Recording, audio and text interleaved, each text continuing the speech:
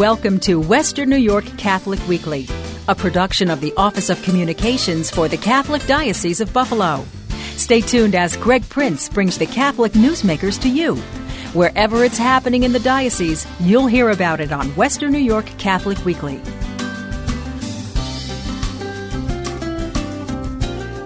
Early in November, Buffalo lost one of its unsung heroes when Gary Tattoo passed away.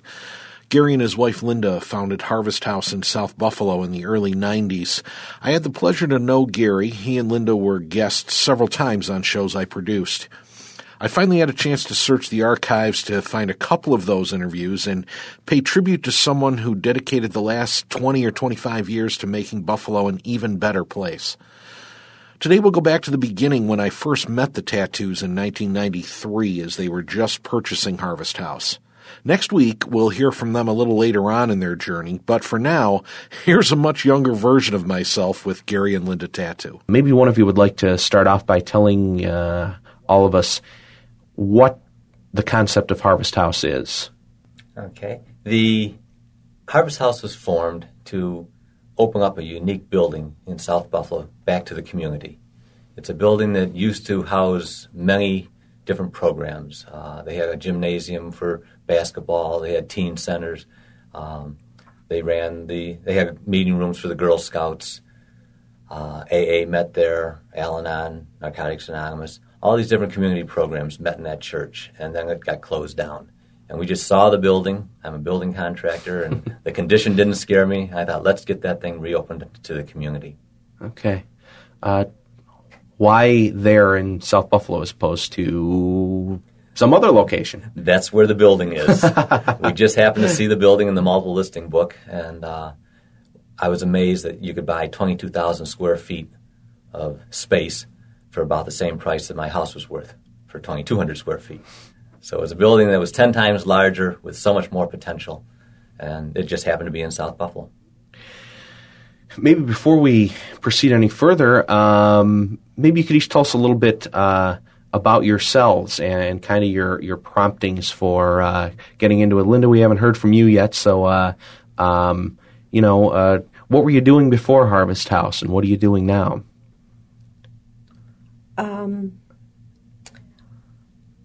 Well, when I met Gary 10 years ago,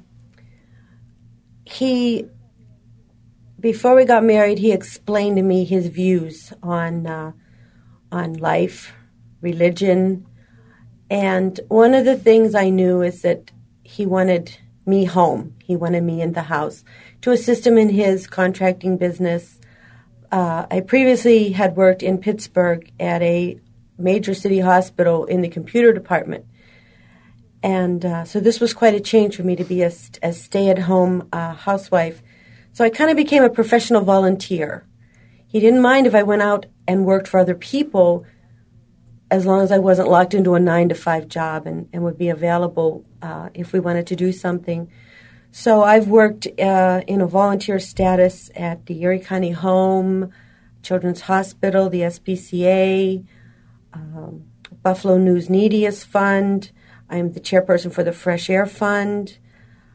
We're in different ministries, Kairos, Curcio, and I'm even working a Koinonia weekend, which is the Protestant version of Curcio.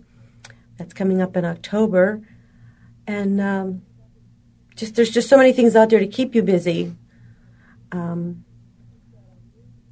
Like I said, I knew his views on life and religion, and over the years we've been married, I could see the need to do something for the people less fortunate and the community becoming stronger. And about a year ago, I said, within 1 year, we're going to be out of our house. I thought it would be to a smaller house, a much less expensive house. Instead, we're in a bigger house. And you're involved in all that, and he didn't want you to be tied into a 9-to-5 job. Well, I had no time for a 9-to-5 job. That's for sure. It definitely sounds that way. We've kind of heard her side of things, Gary. What about yourself? Well, I'm a self-employed building contractor. I work by myself. I don't have employees. I just enjoy going to work and doing the job and not having the hassles of running a company. We do both work together at the Erie County Home Infirmary. We run a recreation program. I'm a member of the Jolly Boys of Waynesville. We put on the Old Home Days Carnival each year and use the proceeds for youth activities. That's another nonprofit organization. And just all my life, I've tried to get involved in things to help other people.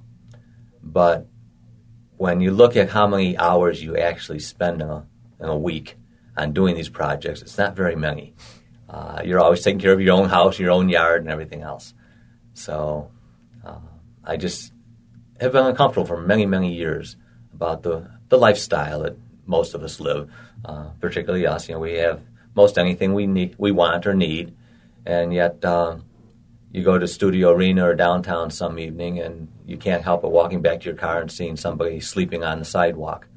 And I've never gone without food or clothes or heat in the winter, and I just can't imagine how these people survive out there.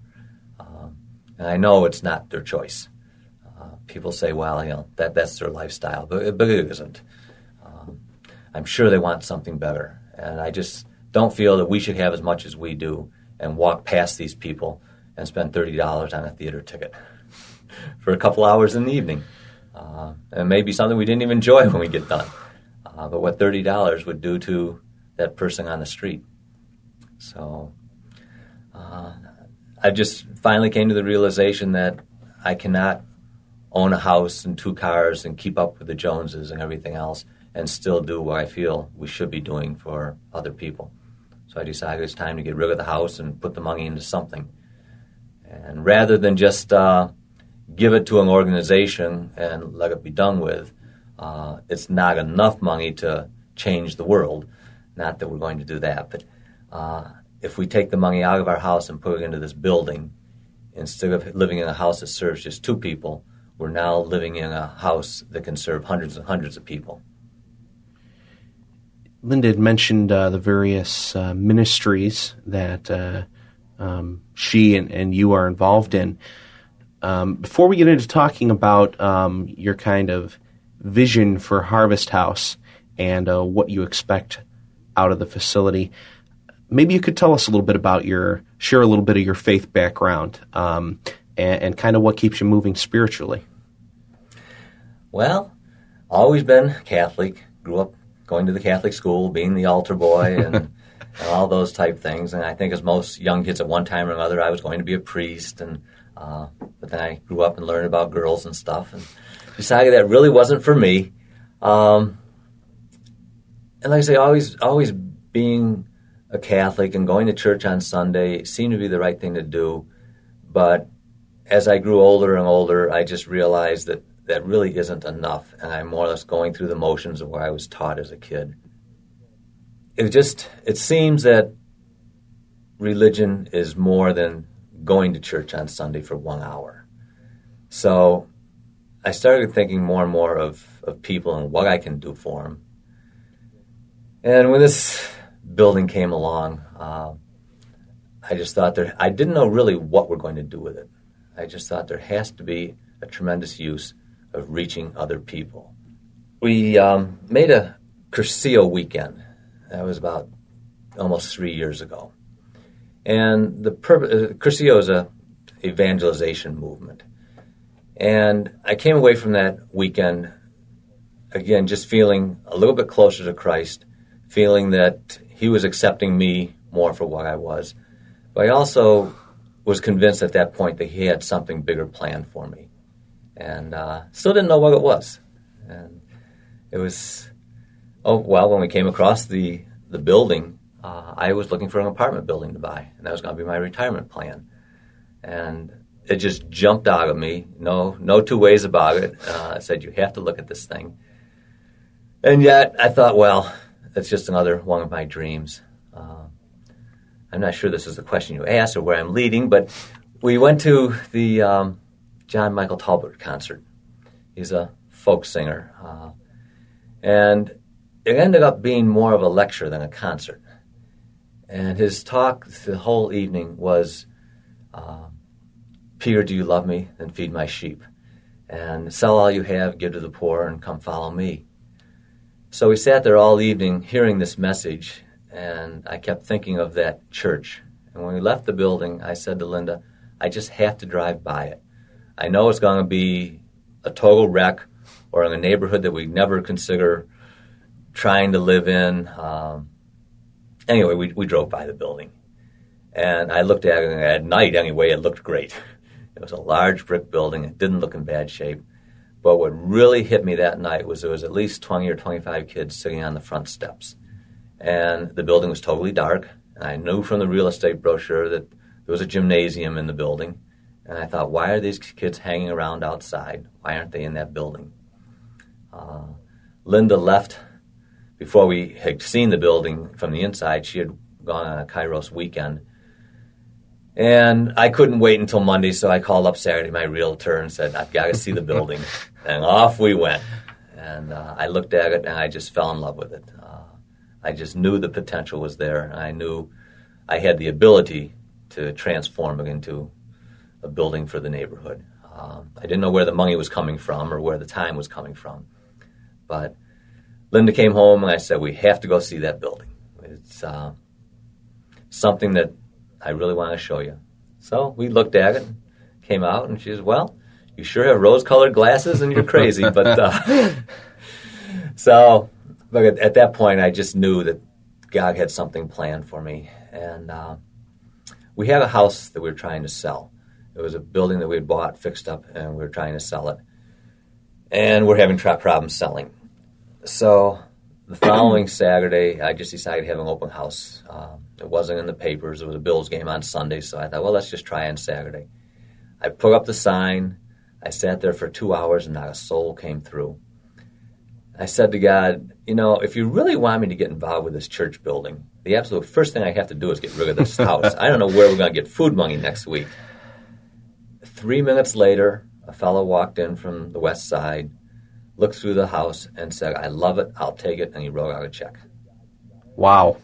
I said, okay, God, you've got our attention this time. I said, I will do everything possible to look into this building and see if it can really be done. But if I hit a brick wall, you've got to knock it down. And that's how it got started.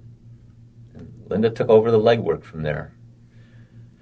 She started doing all the research. We talked to building inspectors. We talked to neighbors. We talked to the local priest. Anybody we could talk to who would listen to us. And we hit a lot of brick walls, but one by one they came tumbling down. And finally we started hitting some brick walls that we didn't think that we could get around. And a total stranger, an executive from the gas company, when we were discussing what to do about the gas bill, said to us, you can't work everything out in advance. Sometimes you have to take a leap of faith. And that just hit me like a ton of bricks that here's a total stranger. We say things like that to our friends and to our church groups. But to have a total stranger who doesn't know me and I don't know him, to come out and say, sometime you have to take a leap of faith. That was a wall that fell down on top of us. So Linda and I talked about it, and we decided, we don't have all the answers in place. We're just going to go for it. We'll give it a try. It sounds like you were taking that leap without even really thinking about it, maybe. We are speaking with Gary and Linda Tattoo this morning. Linda, I want to ask you, Gary's told us a little bit about his strong faith and his, his dream and kind of what he came up with, but I can't imagine you not having as strong a faith or belief, if not stronger, to say, well, all right, let's go for it. To give up that the security of living in living in the suburbs and having the house and knowing at least what your life's going to be like from day to day, week to week. Well, actually, that's not true. I am a convert to Catholicism, honestly, simply because I was trying to adopt a child, and we felt that we should both be the same religion if we were going to raise a child as Catholic. So I don't have the deep roots, and I'll never know everything about the Catholic faith. I'm learning something every day Join about the it. club. So my roots are really in as a Protestant all my life, confirmation, etc. The Cursillo weekend did change my life and gave me more confidence to leave things up to God. When Gary told me he wanted to buy the church, I knew he was serious. I knew this wasn't just, oh, yeah, right, Gary. People think, well, you must have thought he was crazy. Well, no, actually, I thought he was serious. But we complement each other in the fact that I just didn't go dreaming along with him. I looked into the practical aspects of it. And while I wasn't certain I wanted to do it, the whole time I was doing the legwork and the research, I was praying. And as we all want God to write us a letter or write in big letters across the sky, yes, do it, go ahead, this is for you. Of course, that didn't come. And I asked my spiritual director, how will I know? And she says, you'll just feel a very peacefulness about your decision. And as I kept doing the legwork and getting involved and getting excited, I thought, I'm not scared anymore. I am at peace. It's time to go ahead. I'm sure God will provide. And he's right. The first time he looked at the building and I looked at it with him, I thought, he's looking at this through rose-colored glasses. The plaster's falling down. It's just in terrible shape inside. But the last time we went to look at it, I had those same rose-colored glasses on. So I knew that everything would work out. You mentioned near the beginning of the program, Gary, about what kinds of things that the church was involved in before it closed down. I imagine your vision is to do some of those same things, but maybe a more concrete detail. What are some of your plans for Harvest House? What are some of the things you see it encompassing? Who's going to be using your facility? Well, this is going to sound like a crazy answer. At this point, we don't know. We have no plans. We have no programs. We have tons of ideas of what we'd like to see go on there. But it's just Linda and I, and the two of us don't have the time to do any of the programs. We're going to concentrate on remodeling the building, putting it in shape. And basically, we're, in effect, turning it over to the community. A neighbor came over and said he's in charge of the Girl Scouts and they're looking for space. Is there any chance of using the building? And we said, great. You tell us what you need, and you've got it. We're basically opening it up to the community to put in whatever programs they feel are needed in the community, rather than us coming in and saying, this is what we're going to give you. We want, one of our great desires is to just get the gym open up to the kids again. A couple fellows from down the street stopped in one day and said, what do we have to do to get that gym open so we can play basketball? I said, you just present a program to me. You come down and show me that you have supervision and that you can keep things under control and you can use it. So what we're looking for is a group of adults that want to play basketball one night, and they'll come back another night and they'll supervise the teenagers. And maybe the teenagers will come back on Saturday afternoon and supervise younger children. It's whatever programs the community wants to put into it. The building used to house AA and Al-Anon and Narcotics Anonymous. They used to have the Girl Scouts there many years ago. In fact, they even had bowling alleys there at one time. Wow. Let's see. What were some of the other activities? Oh, the soup kitchen used to be there. Okay. The South Buffalo Community Table. They fed 110 people a day in that building. They're only 3/4 of a mile away, so there's no sense in opening up another soup kitchen. We don't want to duplicate things or just split things. We want to take care of a need that's not being met. Well, that only makes sense. We've already had lots of donations coming in of clothing, and we're going to set up some type of a clothing space where everything is going to be cleaned and on hangers and size so people can come in with a little dignity and pick out something that they need.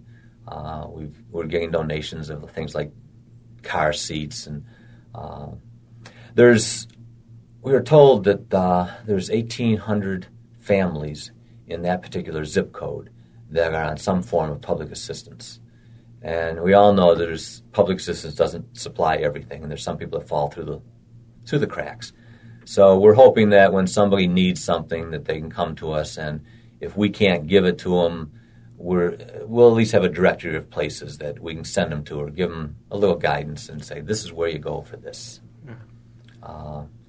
So it sounds crazy to buy a building and not know exactly what you're going to do with it. But as Linda says, it's our field of dreams.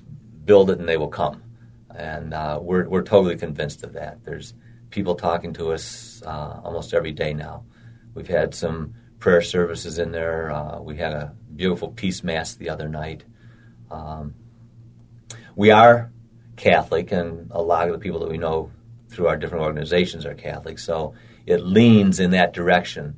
But in no way do we want to restrict the use of the building to Catholic or even any religion. We're looking for any type of a program that will help people in need, anything that will help the community, as well as anything that's spiritual. Any religion is welcome to come in, and as long as whoever uses the building can show us that they have things under control. We are on Seneca Street, which is a commercial street, but we're also on a side street, and we don't want to cause any problems for any of the neighbors. We don't want people to come in to hang around the building and just make it a hangout. We want them to come to the building, do their program, and then go back home again. So we have to be sure that we have the proper control, that it doesn't get out of hand. And that's why we felt it was imperative that we sell our house and move into the building and live there, so we can actually control what goes on there on a daily basis and not just give a phone call at night with something that somebody thought happened. We're going to be there so we know what's going on and we can keep control. And it just has to work. Our guests this morning are Gary and Linda Tattoo, and I live fairly close to Seneca Street, a little bit further up towards West Seneca than where Harvest House is located. But I spend a good portion of my week driving up and down Seneca Street to get from place to place, and I see some of the same things. Just kids hanging out that don't seem like they just have anywhere to go. And I often wondered, well, why doesn't somebody do something why doesn't somebody, let them come in and play basketball or floor hockey or volleyball or whatever it might be. It's certainly the case that not everyone would share your vision or my vision. And you've run into some difficulties in the neighborhood. I mean, and that's no secret. I mean, people might have read about it in the Buffalo News. Would one of you care to comment on that a little bit? Well, we have had some concern in the neighborhood, not knowing what's going in. Right. The problems with the Mohawk Manor up on Main Street of a halfway house, they can't get that going, and the rumors have started that we are going to open up a halfway house, that we're going to be bringing in people and housing them and rehabilitating. Again, we're not running programs, so we wouldn't be doing that anyway. It would have to be somebody in the neighborhood that wanted to, but we cannot do those types of things. We're not zoned for a halfway house, and it couldn't ever be done without the neighborhood's input. The building really isn't designed for it either. It's basically a church with a gymnasium underneath it, and then there's a series of classrooms that used to be used for Sunday school. So it doesn't adapt itself to housing anyway. But I think part of the problem was that we put up a sign that said, "Coming this fall, Harvest House, where the body and soul are nourished." Well, that was to pique people's interest. But it also got them wondering what is Harvest House? What's going to go on there in our neighborhood? And consequently, everybody was nervous about what's happening there. So when we found out that these rumors were going around, in fact, there was one rumor that we're going to open a bar and grill, because people are going to be nourished. So as soon as we heard that, we printed up 500 flyers, and we distributed them to the 6 streets in the immediate area, invited people over last Saturday for an open house. And we tried to explain to them our plans, and basically said that what goes on in this building is up to you, more so than us. And I think that took care of most of the problem. There's a couple people that are still very nervous about what's going on there, and they feel that once you get your foot in the door, I guess you can do more things. But all we really want to do is see the programs that used to be there or similar type things. Somebody called and said, is there a room that we could have bridal showers or wedding showers? Because they can't afford to go to a restaurant and pay the $10 or $15 for dinner. They just need a room where they can put 30 or 40 people and have a shower. I think the building's great for that. We have plenty of space for things like that. And we do have a kitchen so they can do some of their own cooking or whatever. So it's just making it open to the people. And I think once we get going and they see that we're not bussing people in, they're a little bit concerned about homeless people coming and looking for a place to stay because we have said we want to take care of the homeless. But our intentions there are more to try and give them something that they need. We have people that are giving us furniture and stuff. And if we find somebody that is lucky enough to get an apartment, we can give them some furniture, things along that line. If somebody comes at 11 o'clock at night and wants a place to sleep, we've talked about this. What do you do on a cold winter night when this poor person's standing at the door? But nevertheless, I don't feel that we can bring them into our house. We're living there and we have our own safety, and if we're not around, the building is going to fold up. So we're just going to have to put them in a car and take them down to the city mission or wherever they go. But we're not going to just turn them away per se. But we're not into that. We're not going to bus in people for counseling and things along that line. Because again, we live there. They can't go on in our house. And this is our home now. These are our neighbors who we have to live with. And we're not here to have a battle with neighbors. So whoever comes in has to present us with a program and assurances that they can control it. A little visit to the Radio Ministry archives with Gary and Linda Tattoo from 1993 when they first began Harvest House. Gary passed away in early November, and even though it took a few weeks, I wanted to honor his memory with some terrific conversations we had. Next week, the time machine will take us to 2004 when Kevin Keenan and I talked to the Tattoos about their next venture, the Harvest House Ministry Center. Join me then. The December issue of the Western New York Catholic is now available at your local parish. Daybreak TV Productions of the Catholic Diocese of Buffalo invites you to join them as they present Stories for Christmas, Sunday, December 17th at 1 p.m., and again Christmas night, December 25th at 11 p.m. on WKBW-TV Channel 7. Father Paul Sile will be joined by Bishop Richard Malone and others who make a difference in our community as they share their Stories for Christmas, Sunday, December 17th at 1 p.m., and again Christmas night, December 25th at 11 p.m. on WKBW-TV Channel 7. You've been listening to Western New York Catholic Weekly, produced by the Office of Communications for the Catholic Diocese of Buffalo, with the help of the Catholic Communication Campaign and this radio station. If you have a comment about this week's program or need more information about anything you hear on Western New York Catholic Weekly, call us at 847-8744 or send us an email to radio@buffalodiocese.org. Our email address again is radio@buffalodiocese.org or call 847-8744. You can visit the Western New York Catholic and the Diocese of Buffalo online at buffalodiocese.org. And be sure to join Greg Prince again next week for Western New York Catholic Weekly.